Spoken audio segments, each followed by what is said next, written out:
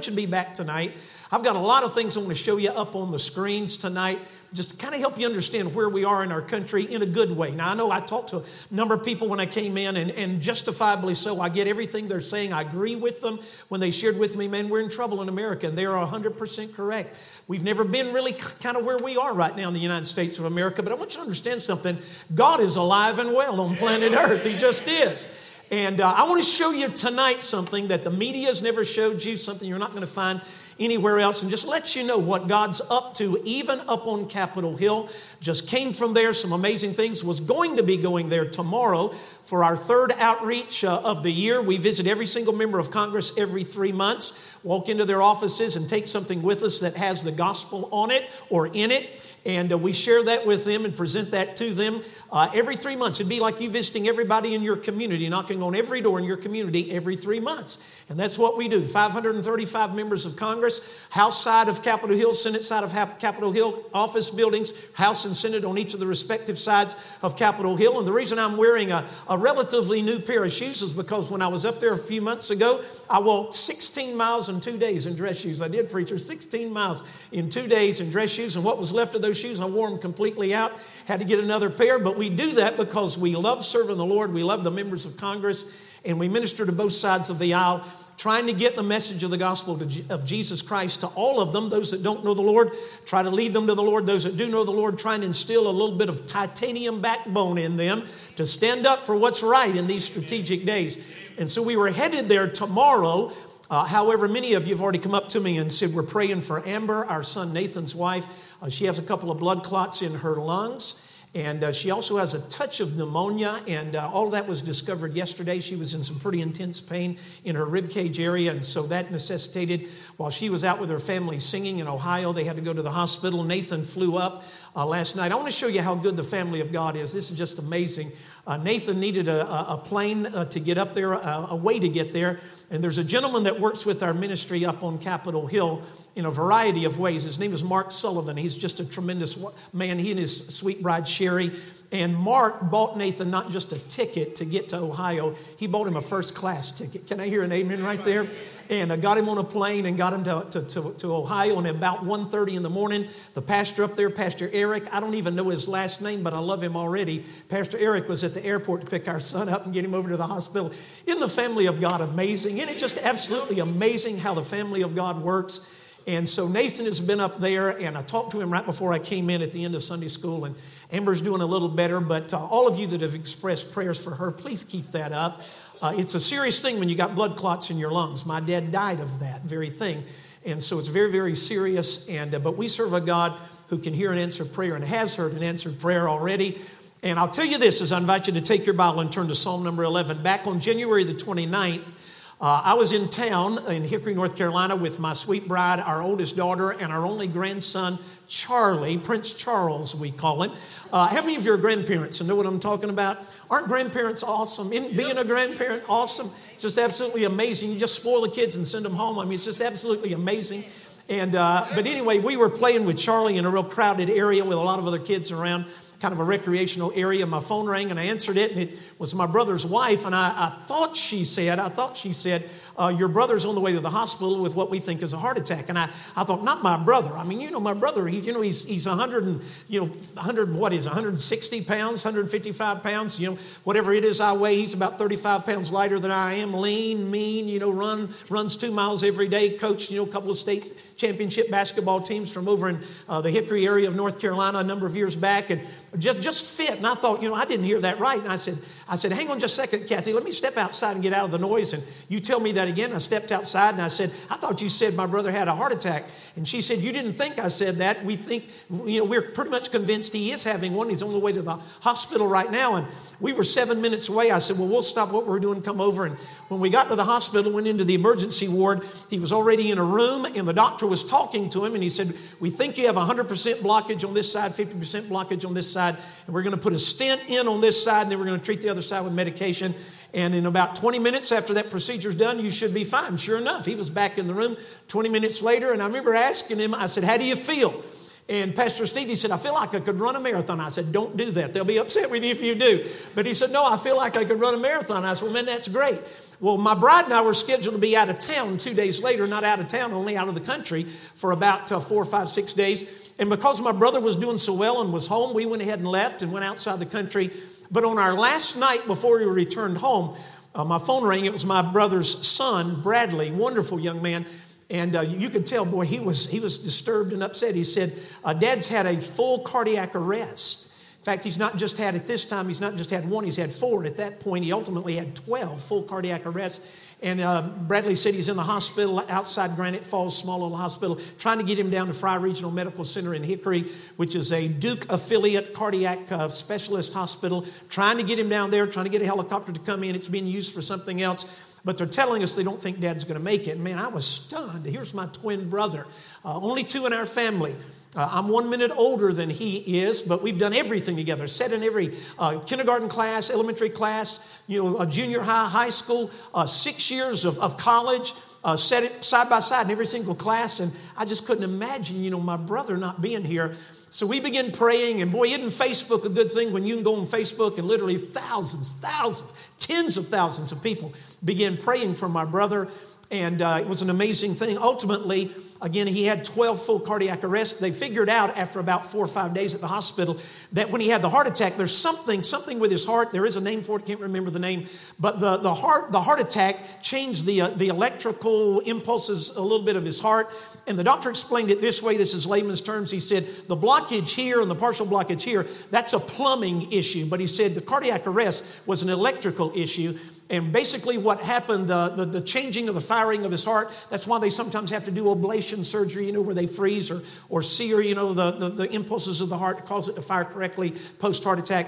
Well, anyway, my brother had that going on, and his resting heart rate has been 50 for years. And normally that's a good thing. The rest of us would love to have that. But they said post-heart attack with some of the electrical changes in your heart, when your heart rate drops to 50, your heart wants to now throw another beat in. And when it starts trying to do that, it starts a downward spiral toward an arrhythmia where the heart just quivers and doesn't beat. And then your heart has been stopping completely.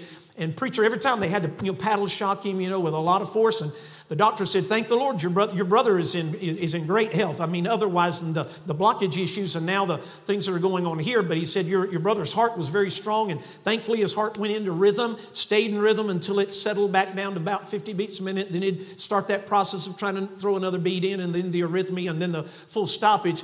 And they said if we can get a pacemaker in and he survives, till then, because it was very touch and go, then the pacemaker will keep his heart rate above whatever we set it on. I think they've got it set on 68 beats a minute right now. And if it drops below that, it'll engage the pacemaker. He won't even know that's happening.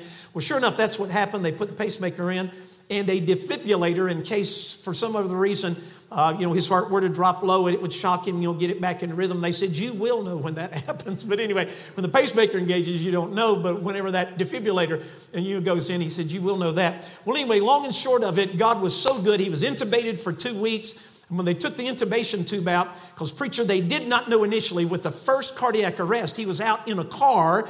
He wanted to drive his truck that day. Thank the Lord. His wife said, no, let me drive. You sit in the passenger seat. Sometimes, guys, it's good to listen to your bride. Everybody know what I'm saying? It's a good thing. Ladies, nod your head. Don't elbow too hard. But anyway, it's good to listen to your bride.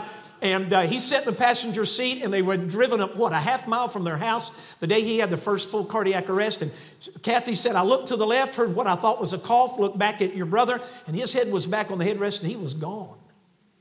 He technically died. They call it a code blue. 12 of those happened to him. Well, anyway, she drove through a traffic light over into a CVS parking lot. As God would have it, and I say it this way because it's true, as God would have it, there was a police officer sitting at the traffic light on this side of the intersection. As she drove through the red light, he saw her do that, pulled in behind her to scold her. And when he got out of his vehicle, she heard Kathy yelling, my husband's not breathing, my husband's not breathing, he's gone. And of course, the police officer knew a little bit of CPR, got over there as quickly as he could and began administering CPR till the EMTs could arrive. And the doctors told us, when we wake your brother up, take the intubation tube out, wake him up after installing the pacemaker and all that. What we don't know if there's been any brain damage because we don't know how long he was out without any, blood flow and without any oxygen after that initial cardiac arrest. So they told us this, pay attention to what's going on in your brother's life. When you're talking to him in the room, if he doesn't remember something, that can be a sign of maybe some brain damage. The doctor looked at me and said, I understand your brother had a keen sense of humor. I said, you don't know the half of it. He said, well, if he's not as funny as he was before, there's some changes there. That could be a sign of a little bit of brain damage. So just pay attention and, as you're talking to him, take note of those things. Well, the day after they woke him up, took the intubation tube out, he couldn't really talk because the intubation tube made his throat real hoarse. It was a heavy whisper when I talked to him. But I walked into the room, preacher. It was so funny. And he looked at me and he said this. He said, Dave, you're preaching at Drexel Memorial Baptist Church this week for Lonnie Brown, aren't you?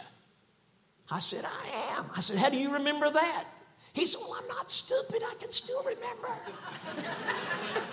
I thought he hadn't forgotten anything because we hadn't talked about that except 2 months prior, him having any issue. I thought that's a good sign.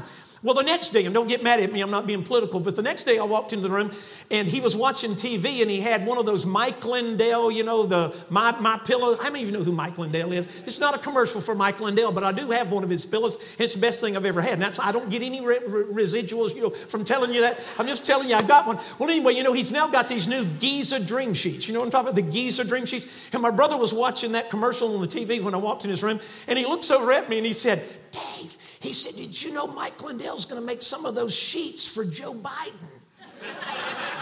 I said, what are you talking about? He said, yeah, he's going to call them Geezer Dream Sheets. I said, you're not sick. There's nothing wrong with you at all.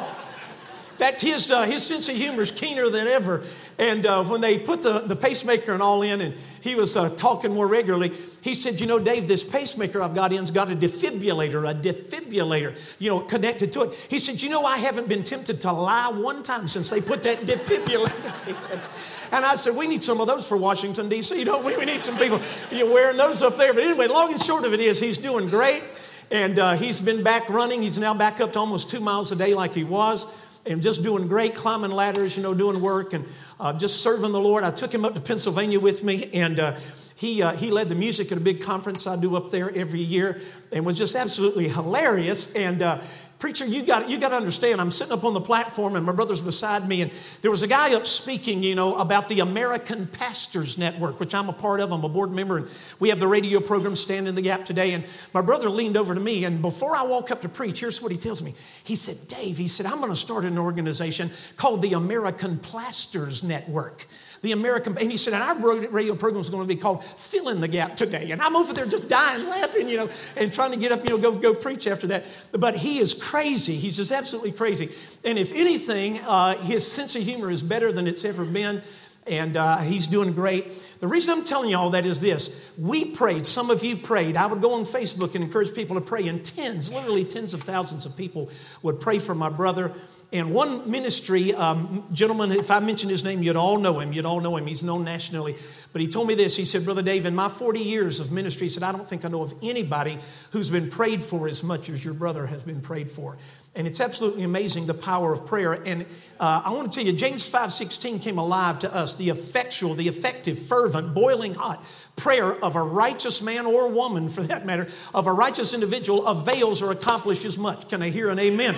I've known that. I've preached on that. But I want to tell you something. When you've got a loved one hanging between, life and death, that verse comes alive to you. And I'm here to tell you, we've seen the awesome power of prayer. And to be able to just take my phone and slip over to a hospital chapel and turn my phone on Facebook Live and just say, folk, we need you to pray. We got an emergency here that the doctors are telling us is going on in my brother's life. And then people just respond by the thousands, tens of thousands, literally. That's just absolutely amazing. So with respect to our son's wife, Amber, our daughter-in-law, we believe God's going to touch her and raise her up as well. And we're praying. I want to encourage you to continue to pray. By the way, one last thing I do want to share with you. I couldn't wait. I couldn't wait with my brother. For years, he impersonates people. Okay, he's an expert impersonator. And I'm dating myself a little bit. Some of you will do the same. How many of you remember the old program Sanford and Son? Y'all remember some? How many remember Red Fox on Sanford and Son? And he'd walk around and he'd talk like this, and he'd talk about Rollo and Shady Grady and Julio de Fulio and Lamont. And he had, his sister Esther, and he'd say to Esther, your face is so ugly, I want to put it in dough and make gorilla cookies. How many of y'all remember that? And my brother would impersonate him way better than I could. But preacher, I couldn't wait until the intubation tube was out and it was obvious he was going to improve. I could not wait to walk into his hospital room and look at him and say, "You finally had the big one, didn't you?" And he just fell out of the bed almost laughing. But anyway, isn't it good to laugh? Isn't it good to be able to laugh today? But anyway, God is good. We serve a great God. We just do. And I'm thrilled to be here. And I want to take just a few minutes this morning and a few minutes tonight, try to be a blessing to you with the help of the Lord. I want you to look at Psalm 11, if you would, please.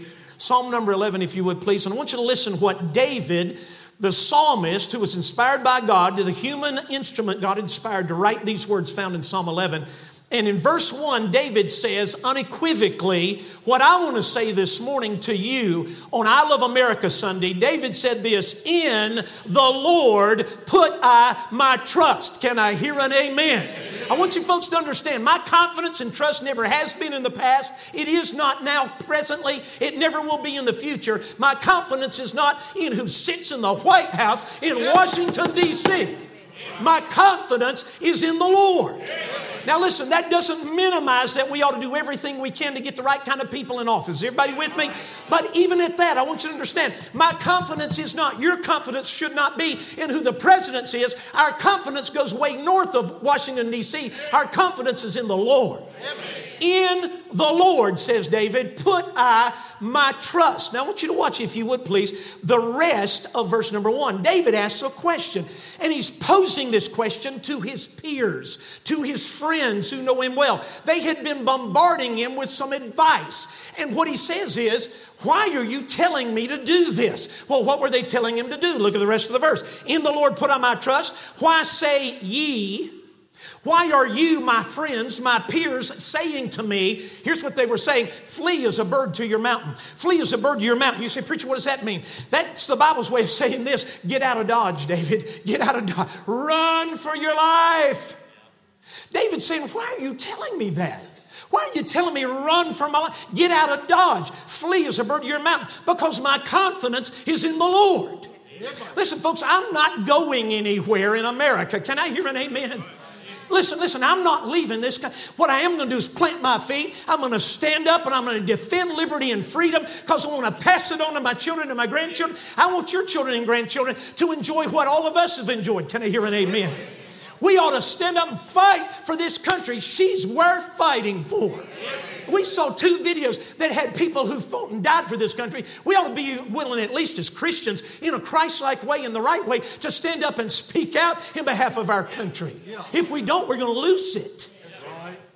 In the Lord put I my trust. So David says, "Why are you telling me flee as a bird to your mountain?" Now I want you to watch verse 2. Here's why they were telling him that. Now there is some disagreement among Bible scholars as to who is making the statement in verse number 2. Is it David making the statement? Is he quoting his peers who had been telling him this? Most likely that's what's happening. David's just stating what he had been told. Here's, David, why you need to run for your life. Look at verse number 2. "For lo, the wicked." By the way, folks, there is such a thing as wickedness and wicked people. Not everybody wants to do right.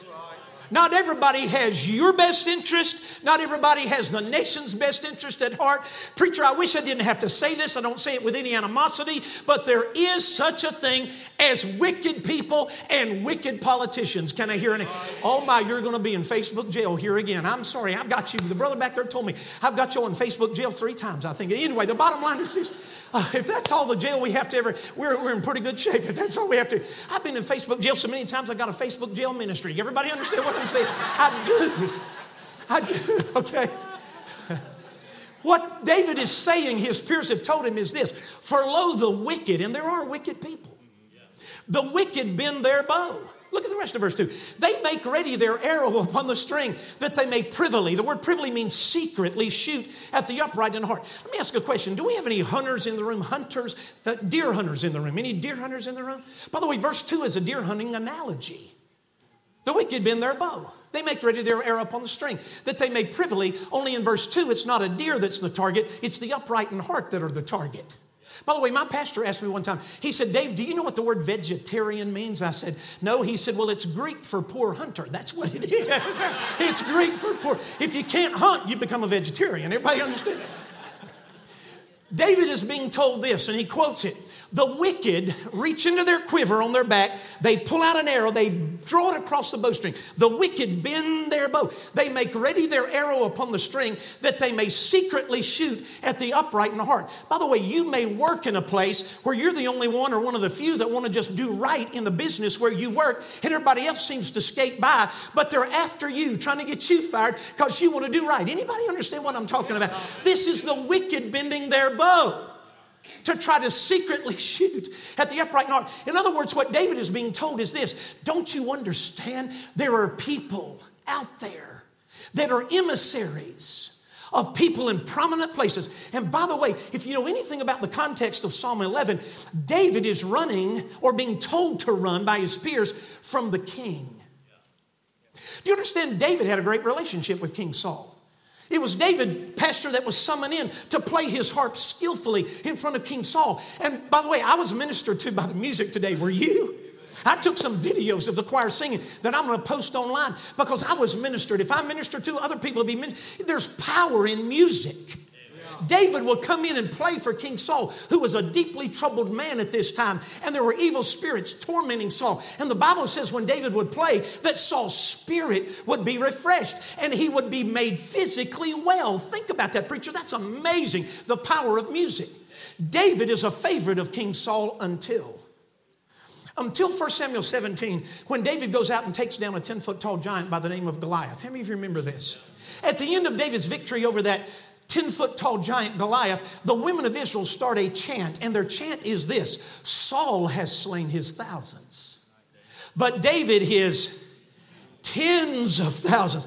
And the green-eyed monster of envy crawls and sets up shop in King Saul's heart. Everybody understand what I'm saying?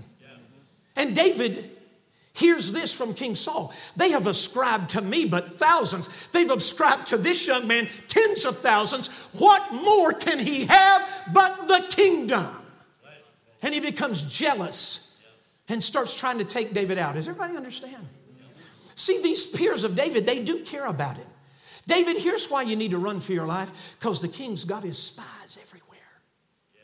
Like deer hunters in the wood, and they're going to draw their arrow across their bowstring. Only they're not shooting at an animal. Son, they're shooting for you. Don't you understand?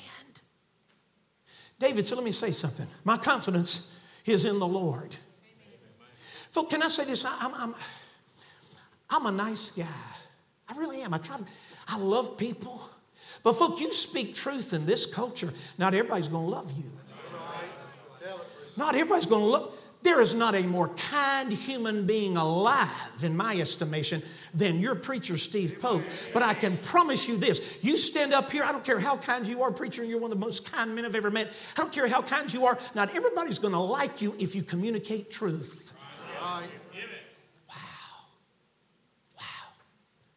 I'm telling you, we live in a wicked world. We live in a wicked world. I've had death threats. I've had it all. Listen, you know what I sometimes feel like? I've said it, preacher. I don't want to be arrogant about it. But people say, we want to take you out. I just want to stand up and say, take your best shot. Here I am. Take your best shot. Do you understand? I believe this, and I believe David believed this. I'm invincible till God's through with me. Can I hear an amen? So like George Washington of old, who was shot at 17 times. And an old Indian chief said years later when he met George Washington along the Ohio River, he said, I told my braves, mark that guy, fire at him, take him out of the saddle. And he said, you were never born to be killed in battle. Any of y'all remember this story? He said, I know you weren't born to be killed in battle because I fired at you 17 times myself and could not bring you to the ground. Did you know George Washington testified to one of his relatives? I had X number of bullet holes through my coat, but not one of them pierced my body. Can I hear an amen? God was George Washington, our first president's defender. Can I hear an amen? He is our defender as well. So take your best shot till God's through with me. I'm invincible and so are you.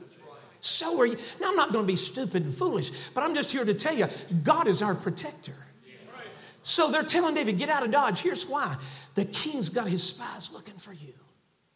And then there's some debate about who makes the statement or asks the question in verse number 3. It doesn't really matter who asked it, but it's posed, and it's a great one. Look at verse 3 of Psalm 11. If the foundations be destroyed. And I need to tell you in context, the foundation that's being referred to is the foundation of government. They're referring to the king. The king is in trouble. He's in so much trouble, Pastor, that at one point when he's seeking an answer and God's not answering him because he's in so much sin, heinous sin against God, he goes to a place called Endor to try to get an answer from a witch. Would you agree with me? The empire's in trouble. Trouble. So if the foundation of government, in David's day it was a monarchy. They had a king. If the foundation of or if the foundation of anything for that matter, let's broaden it. It could be the foundation of your health.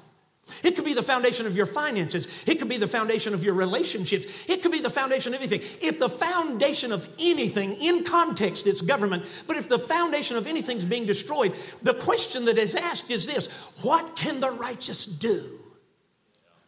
And I'm just going to be honest with you. My dad was a pastor for almost 40 years. I don't know more than him. I don't know more than anybody else, but I just need to be honest and candid with you. My dad would preach from this passage. We had evangelists come through and preach from this passage. And I'm just trying to tell you, my memory of the way it was always addressed was this: if the foundations, in context, government, and they always would talk about that because that is the context. If the foundation of government in America is being destroyed, what can the righteous do? And here's the way it was insinuated: nothing. We just got to throw up our hands in frustration, tie a knot in the end of our spiritual rope, and hang on pleading and begging for the rapture to occur. Folks, I'll tell you something. I believe Jesus is coming back in the rapture sooner rather than later. I'm surprised we're still here, to be quite honest with you. But if you can't look around and see what's going on in our world and see that this is the fulfillment of what Jesus predicted the last days would look like, man, you've got to have your head buried in the sand. Man, Jesus is coming back. But I want you to understand something. The response to the question, if the foundations are destroyed, what can the righteous do, is not tie a knot in the end of our spiritual rope and just hang on saying, Jesus, come get me, come get me. No, our response is to be different. We've got a mission to fulfill. We've got something to do. And what hit me, preacher, was this. Look at verse 4, because verse 4 begins the answer to the question posed in verse 3. If the foundations be destroyed, what can the righteous do? Well, number one, we can know some things. And what we can know first and foremost is found in verse 4. Look at verse 4. The Lord is in his holy temple. The Lord's throne is where? In other words, preacher, it means this: God hasn't gone anywhere. He sits where he's always sat. Can I hear an amen? Wow. So if you're watching everything fall apart in your country, watching your health decline, watching your finances crumble, what do? Well, we can know something, and what we can know is he sits where he's always sat. God's not gone anywhere. He's not going anywhere. Do you understand? And this is a powerful thought. Do you know God knows the end from the beginning? That means this, preacher: God knows what's going to happen way down here at the end, but he knows what's going to happen way down here at the end. He knows it way back here at the very beginning. Can you hear an amen? Somebody said it so well. Has it ever occurred to you that nothing's ever occurred to God? Well, preacher, that's trite. I know it sounds trite, but it's true. See, God didn't wake up this morning and go, oh my goodness. By the way, number one, God doesn't wake up, because the Bible says our God never slumbers nor sleeps. Think about that. I had a guy tell me one time, there is no place in the Christian life for a lot of humor. Preacher, I think you laugh too much. I said, brother, man, I'm sorry, but I said, I believe the Bible teaches a merry heart doeth good like a medicine, and I don't plan to ever die. I'm going to laugh so much that I don't plan to ever. And I know we got serious stuff going on, but folks, sometimes there's just things that happen. You got to laugh.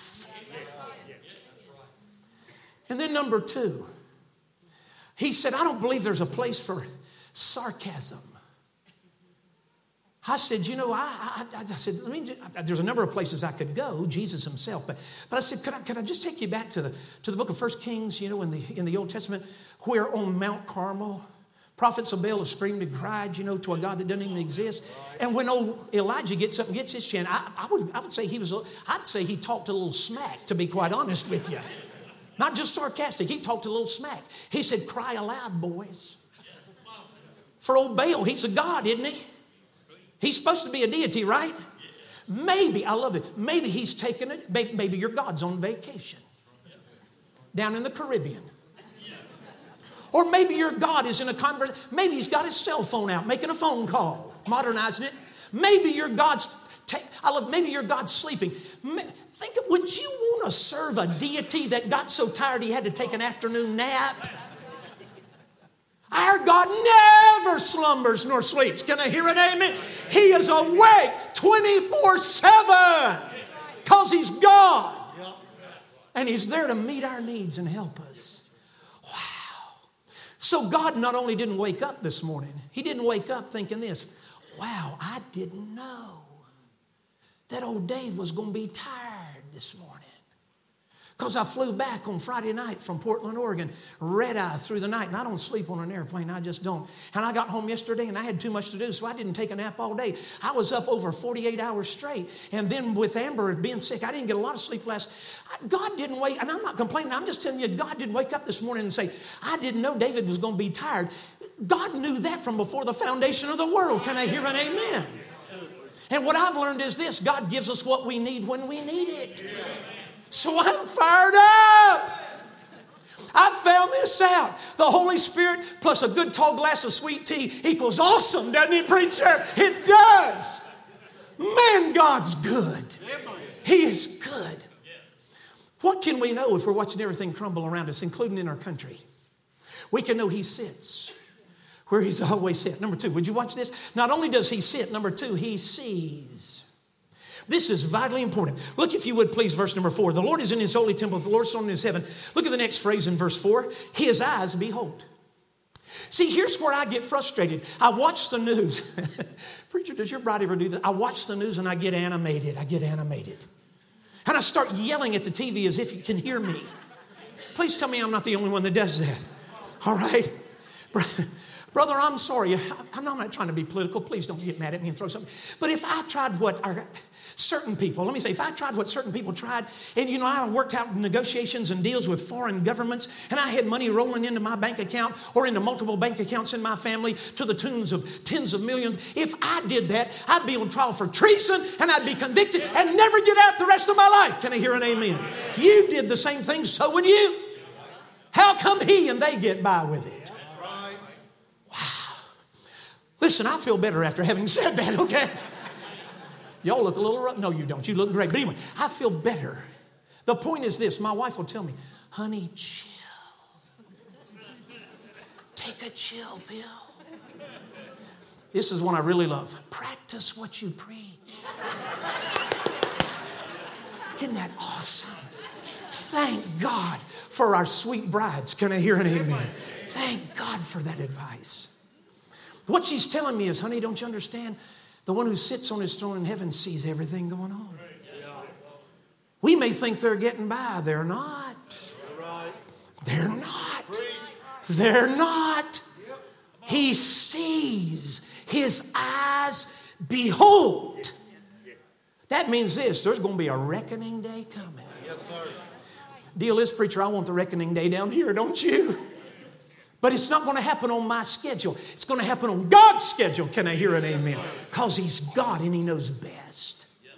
So my sweet bride will say, chill.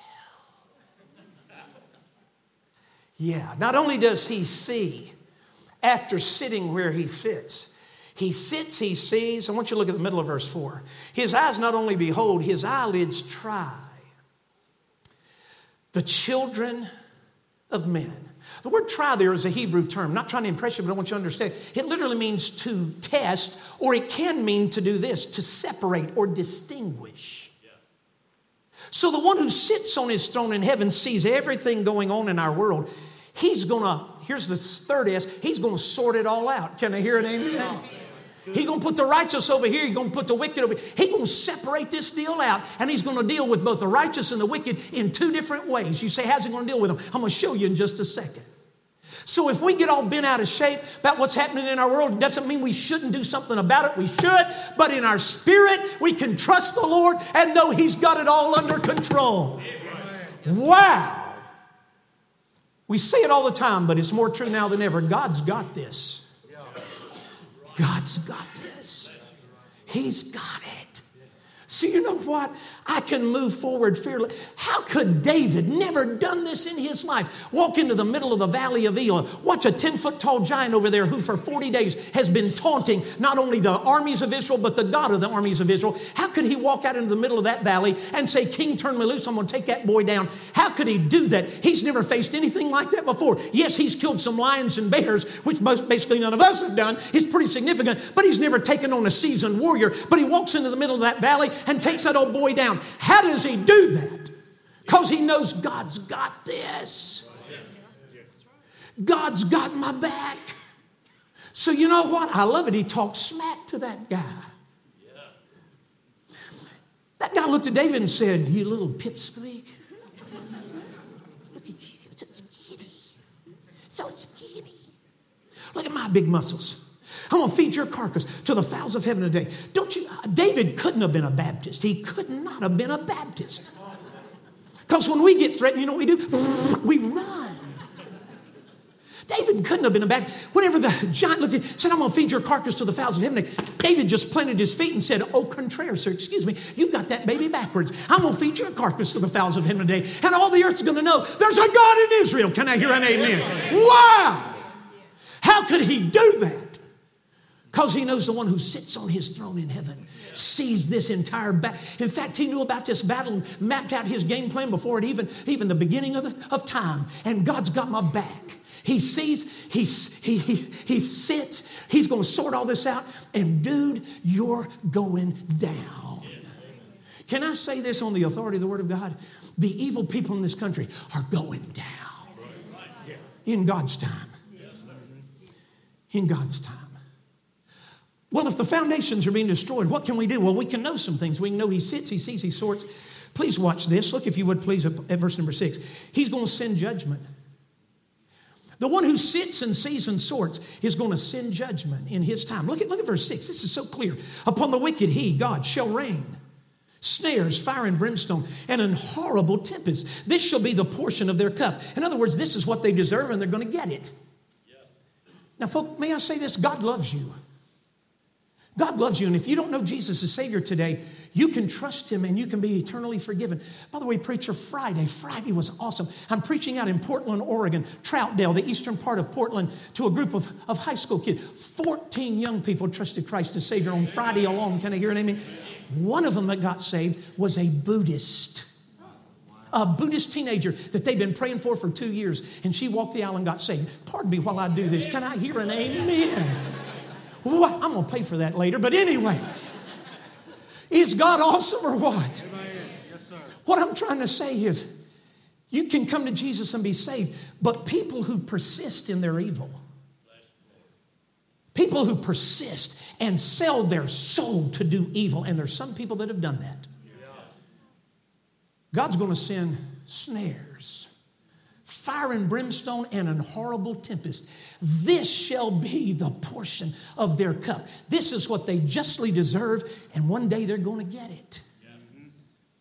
I say that with a broken heart. I want them to be saved, but not all men and women will be. I want everybody on Capitol Hill to come to Jesus, but folks, here's the sad reality. Not all of them will. And there's some world leaders. You saw some pictures on the screen of a few of them while that dear sister was singing the song earlier, or while we were watching the video earlier. Some of those folks like Kim Jong-un, if they don't come to Jesus, man, God's judgment awaits them. And by the way, if you reject Jesus as your Savior, there's judgment waiting for you too. You don't have to experience it because God loves you. Oh, He loves you. He sent this preacher here today to tell you God loves you. Look again at verse number 6. Upon the wicked he shall rain snares, fire and brimstone, and an horrible tempest. This shall be the portion of their cup. Look at verse 7 though. For the righteous Lord loveth righteousness. I think we've forgotten that in America, haven't we? God is a righteous God. He's holy before He's anything else. We see all these pictures, in the Bible bookstores, of the tender shepherd.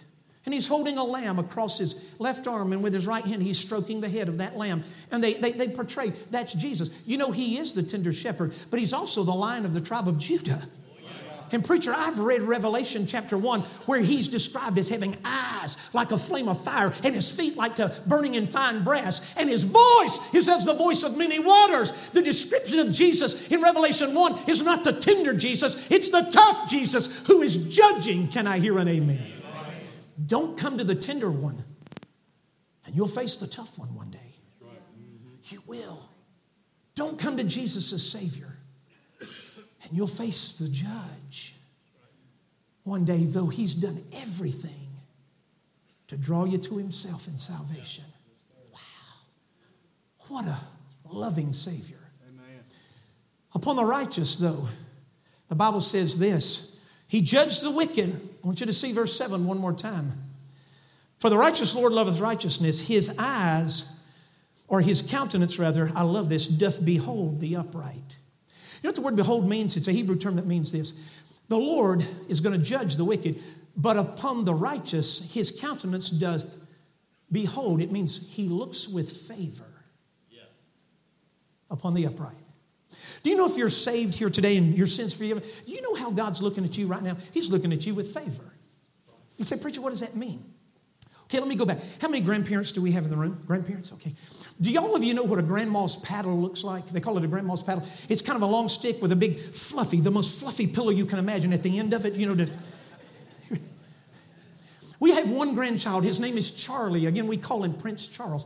Do you know that little guy can do no wrong in grandma's eyes? See, I'm Papa. That's what he calls Papa. That's Grandpa, Papa. My wife was supposed to be BB. That's what he started calling. Brother Steve, it's morphed into baby. That's what he calls her. So we'll go out and take him somewhere, and he'll look up at my wife with those big blue eyes of his, and he'll go, baby, you have a surprise for me? And my wife just melts into the floor. You know what I'm saying? I can turn over something at the table, and my wife will scold me a little bit gently. Charlie can turn it over, and she's going to get another glass so he can do it again. You know what I'm saying? Y'all know what I'm talking about? Because she looks on that little boy with favor. Do you know that's how God looks at his children? He looks at us with, can I hear an amen? This is good stuff. Wow. Totally different. God's viewpoint and vantage point of his children versus those that have sold themselves to do evil. Wow. So if the foundations are destroyed, everything's crumbling. In context government, what can we do? We know some stuff. But I want you to know this, and I'm done. The question was not what can the righteous know? The question is what can the righteous do? Now I want to say this and I want you to understand where I'm going, and I'm done. We do, or at least ought to. We do or ought to do what we do because we know what we know. Can I say that again? We do, or at least ought to do what we do because we know what we know. Do you know if God sits on his throne in heaven and he hadn't gone anywhere, what should be my response to that when everything's falling apart in front of me? What should I do if I know God sits and sees? Preacher, it ought to drive me to my knees in prayer. Amen. To the one who hadn't gone anywhere and can solve my problem. Can I hear an amen? So the question is, what can the righteous do? We know what we know. He sits, he sees, he sorts, he's going to send judgment. Well, what do I do? Well, the psalmist, I think, David, knew we'd know what to do. If he's up there waiting, then I pray. Can I hear an amen? What can I do? I pray. I pray. I pray. You say, preacher, that's trite. It may sound trite, but it is. If that's my wife trying to get a hold of me, let me know. But anyway. I'm sorry, that was my pacemaker going off. No, it wasn't. But if we know that God sits, we can pray. Can I hear an amen? Wow, do we serve an awesome God? Do we serve an awesome God? We ought to pray, number 2. I'm just giving you some things we can do because we know what we know. Not only pray, we ought to participate in everything going on, especially with the gospel. Man, if God sits up in heaven and he loves people and wants them to come to him and say, man, I ought to be engaged in trying to get the gospel to them everywhere I go. Why am I at 64 years of preacher? Last July, I put 10,000 miles on that white car sitting out there. That car now has 176, almost 177,000 miles on it, and 10,000 of them were put on it in 1 month. Why am I doing that? I'll tell you why. Because I know something. that God loves people. And so I'm going to do something and try to participate in his plan of redemption and get the gospel to them. Can I hear an amen? Wow. So if the foundations have been destroyed, what can the righteous do? We can pray, we can participate. And by the way, I think we ought to participate in the process civically as well. Do you know civil government's God's idea? Home's God's idea, expects us to be involved. Church, God's idea, expects us to be intimately involved. Can I hear an amen? Civil government, third of God's three institutions. His idea, we ought to be involved. You say, preacher, it's dark. I know it is. It's gotten real dark because we withdrew from it and gave it over to the world. I want to go back into it and carry the light back into it. Yeah. Stop getting in. Are you kidding? No way. No, we ought to participate. Part of our responsibility, not only as a citizen of heaven, but also the citizen of these United States. We enjoy the blessings. We have an obligation to be involved in the process. So we ought to pray. We ought to participate. Number 3. And with this, I'm done. Preacher, I believe this with all my heart. If I'm going to pray and participate, I ought to prepare for God to answer. Let me ask you a question. Why pray if you don't believe God's going to answer? Now, let me just say this and then ask a question, give you an illustration, and we're done. Have any of you noticed that our black pastor friends can say stuff that we can never say, and they get by with it and we can't? Anybody know what I'm talking about? Any of you know who Dr. Tony Evans is? Do you love Dr. Evans like I do? Man, I love that guy.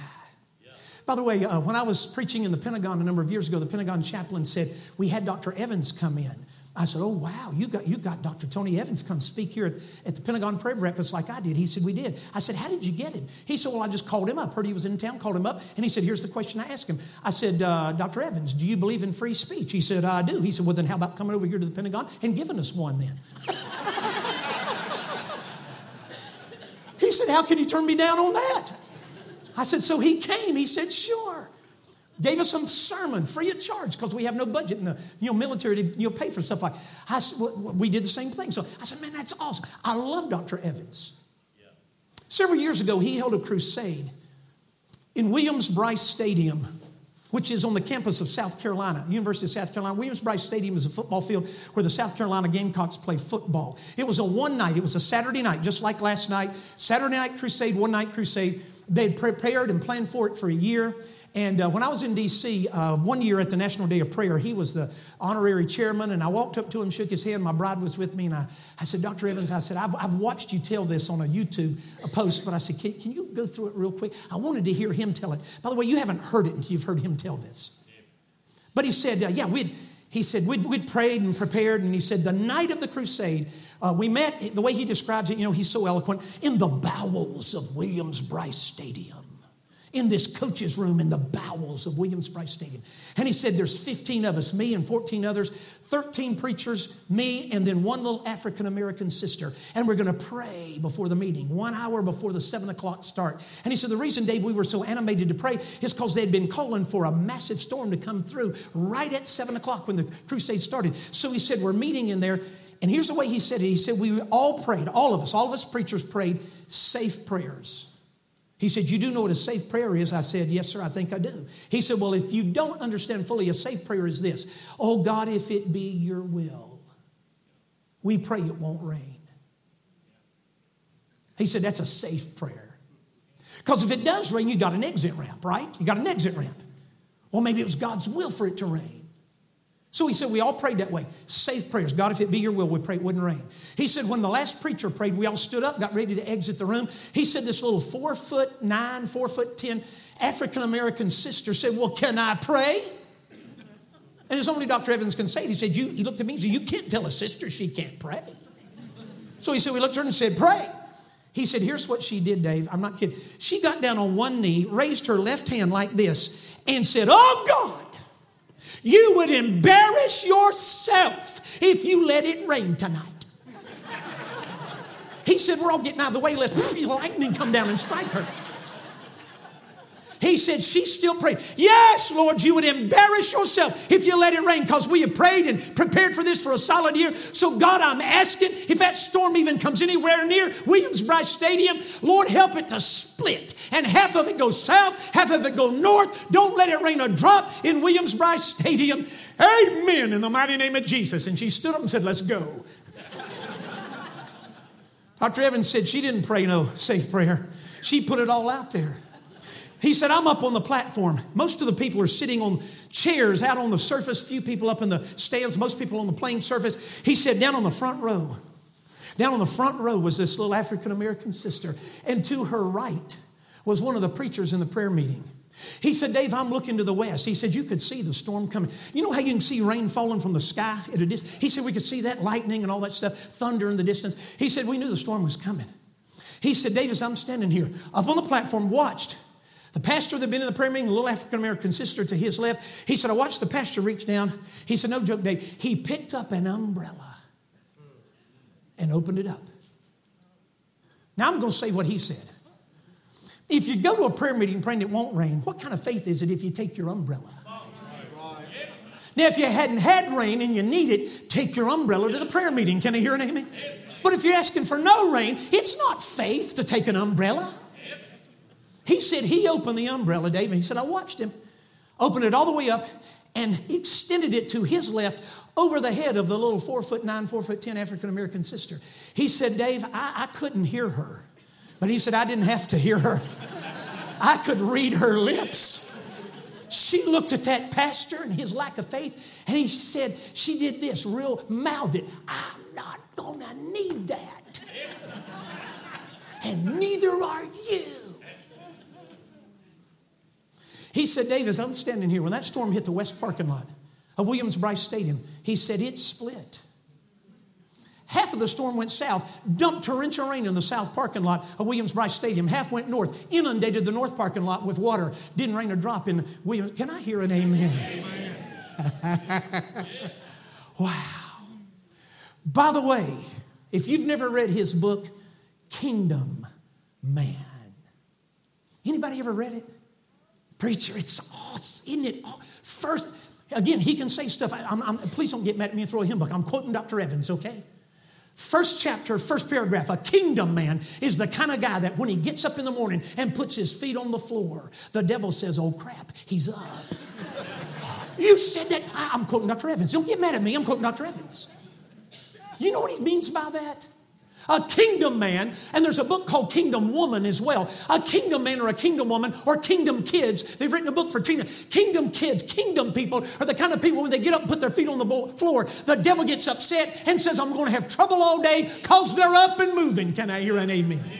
I don't know about you. I want to be a kingdom man. I want the devil to live in fear and trembling on Sunday and Monday and Tuesday and Wednesday and Thursday and Friday and Saturday because I'm up and moving. I'm walking.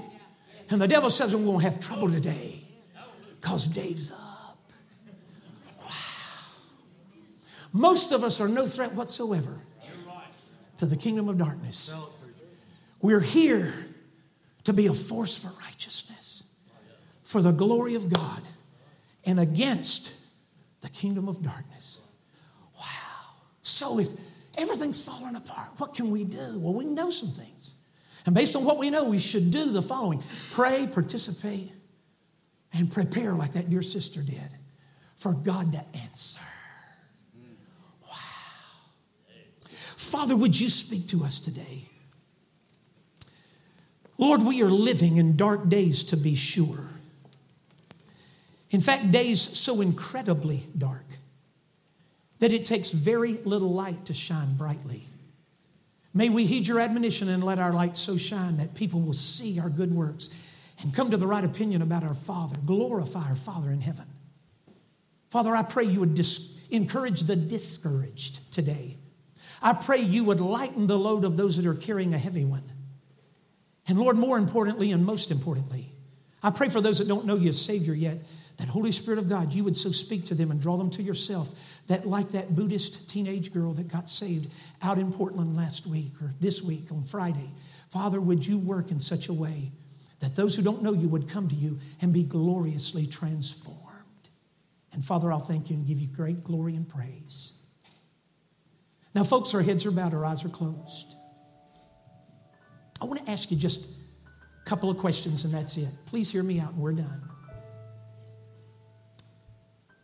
Is there anyone in the room today? Could be several. You do not know. By the way, here's exactly the way I worded the question on Friday. You do not know that you're going to heaven. You don't have the assurance that your sin's forgiven, that Jesus is your Savior. You don't know that you're forgiven and saved and going to heaven. If that's you, dear friend, I wonder if you're concerned about your eternal destiny. Concerned enough that you'd let this preacher who's poured his heart out to you today pray for you. I'd like to pray that before it's too late, you'll come to Jesus. He loves you. He died on an old rugged cross, shed his blood, was buried, rose again the third day, did all of that because he loves you and wants to be your Savior and forgive your sin. He's the only one that can do it. He's the only one that can do it. He lived a sinless life on this earth. He's qualified to forgive your sin. I can't get into heaven on my own merits, neither can you. But based on the merits of what Jesus did for me and took my place and died a substitutionary death on the cross, I can go to heaven now because I've put my faith, my trust in Him. And He saved me. Is there anyone in the room that would say, preacher, you're talking to me? I am not 100% certain that if my life ended today that I'd go to heaven, but I'm concerned about it. And Dave, I'd like you to remember me in prayer. And when I say remember you in prayer, I'm not going to call your name out in my prayer, even if I know your name. I just want to pray anonymously that before it's too late, you'll get your eternal future settled. Is there anyone like that in the room? Dave, you're talking to me. I'm not sure I'm saved, but yes, I'd like you to pray for me. If that's you, would you lift your hand long enough for me to see it? Anybody in the room? Dave, I'm not sure. Thank you. God bless you. Are there any others? Preacher, I'm not sure that I'm going to heaven, but I'm concerned about my eternal destiny and I'd like you to pray for me. Is there anyone else? You'd slip your hand up long enough for me to take note of it. Thank you. God bless you. Thank you. Glad I waited. Are there any others? Preacher, I'm just not sure that I'm going to heaven. Please pray for me. I'm not sure I'm forgiven and on my way to heaven, but I'm concerned about my eternal destiny. Please pray for me. Is there anyone else before I pray? Father, I bring these before you that lifted their hand and pray that, Lord Jesus, you would so work in their life that they'd be beyond just concerned about their eternal future. I pray they'd be convicted of their need of you and that today they'd be drawn by you and they would yield to your drawing and come and get their eternal destiny forever settled before it's too late. And Father, I'll thank you for what you do.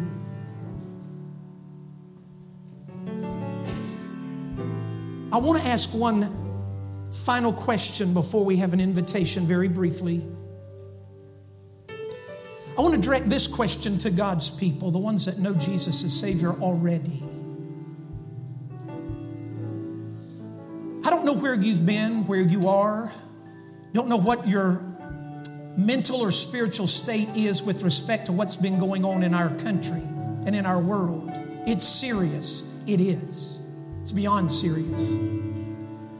But I want you to understand, it was serious in David's day. And Psalm 11 is a powerful treatise on how we as God's people should respond. If everything's falling apart around us, what can the righteous do? Well, we can know some things.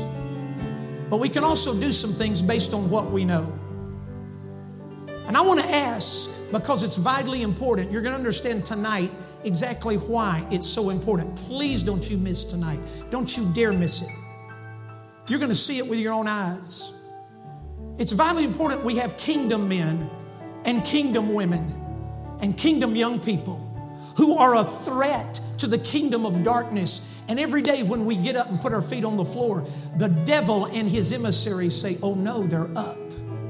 They're up and moving. I'm going to have trouble today. Kingdom men, kingdom women. I wonder how many men and ladies and young people want to be a kingdom person from this day forward. Some of you lifting your hands. Thank God for that. What I'd like to ask us to do with our heads bowed and eyes closed is just simply to stand to our feet with our heads bowed, our eyes closed. I want to ask Pastor Steve Would you be so kind as to come and stand right here, my dear brother, to my right? We're going to have an invitation that's going to be twofold, very brief, but it's going to be twofold. If you lifted your hand and said, "Preacher, I'm not sure I'm going to heaven," Pastor Steve is standing right here to my right. He would love nothing more than to put someone with you that will take a Bible and introduce you to Jesus Christ, the greatest friend you'll ever have, the one who can save your soul, forgive your sin. If you're not sure you're on your way to heaven, and especially if you lifted your hand, would you be willing to step to where Pastor Steve is and just say, "I want to know. I want to know I'm going to heaven." You can know. For the rest of us, here's the invitation. If you want to be a kingdom man, a kingdom woman, a kingdom young person, you want to be a threat to the kingdom of darkness, I want to ask you if you'd be willing to do this. Would you be willing just to step from where you're currently standing? Join me here in this altar. You can stand here, you can sit here, you can kneel, you can sit at one of the benches or chairs in the front that are vacant. God bless you guys and ladies. You can take whatever bodily posture you would like. I'm just asking if you want to be a kingdom person. Kingdom people are desperately needed. You're going to see why and how God can use us, how God's already using kingdom people tonight. It's amazing. Lord, I want to be a kingdom man. I want to be a kingdom woman. I want to be a threat to the forces of darkness and to the wicked one himself. When I get up and put my feet on the floor, I want the demon hordes of hell to tremble. He's up, she's up. We're going to have trouble today. I want to be a kingdom person. We can be. We can be. We must be. We must be. Friend, if you don't know Christ, Pastor's waiting right here. You can step right to him. Get this thing of your eternal destiny forever settled. This is your opportunity. Don't miss it. Jesus loves you. Father, I want to thank you again for who you are. You're the God of all the earth, and nothing is too hard for you. There's no one past your ability to save. There's no nation. There's no group of people past your ability to touch and revive. Lord, you do set some conditions found in 2 Chronicles 7, verse 14. But Lord, if we'll meet those conditions, pray, humble ourselves, seek your face, turn from our wicked way, you made a promise you would hear and heal. And Father, we need some healing in America right now, desperately. And Lord, I pray that kingdom people, kingdom men, women, young people would rise up from right here at Union Grove and across the nation. People through whom you can work your powerful work in this nation that so desperately needs a divine touch. Father, prepare us for that, especially tonight. Lord, I pray our eyes would be opened and our understanding would be enlightened as we see what you're doing through kingdom people and how we can enlist and be a part of it. And for all you do, I'll thank you and give you glory. For it's in the mighty and matchless name of Jesus that I do pray. Amen. Well, let's keep our heads bowed just for a moment.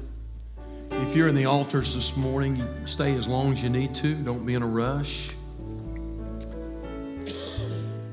If you're here today and you raised your hand a while ago and said you needed to come to Christ, there's still time for you to do that. And we have some folks in the altars this morning with a Bible in their hand. And if you're here today and you need to come to Christ, you need to be saved, just step out right now and they'll meet you down here in the altar, and they'd love to show you how you can know that you're going to heaven when you die. If you're watching live stream right now, we're delighted to have you as part of this broadcast. And there is a number on the bottom of your screen right now, 704-327-5662. We have some people waiting right beside the phone right now. And if you'll call that number, we would love to pray with you. We'd love to share Christ with you right now. And so I hope you'll call. So while we pause just for a moment, anybody else?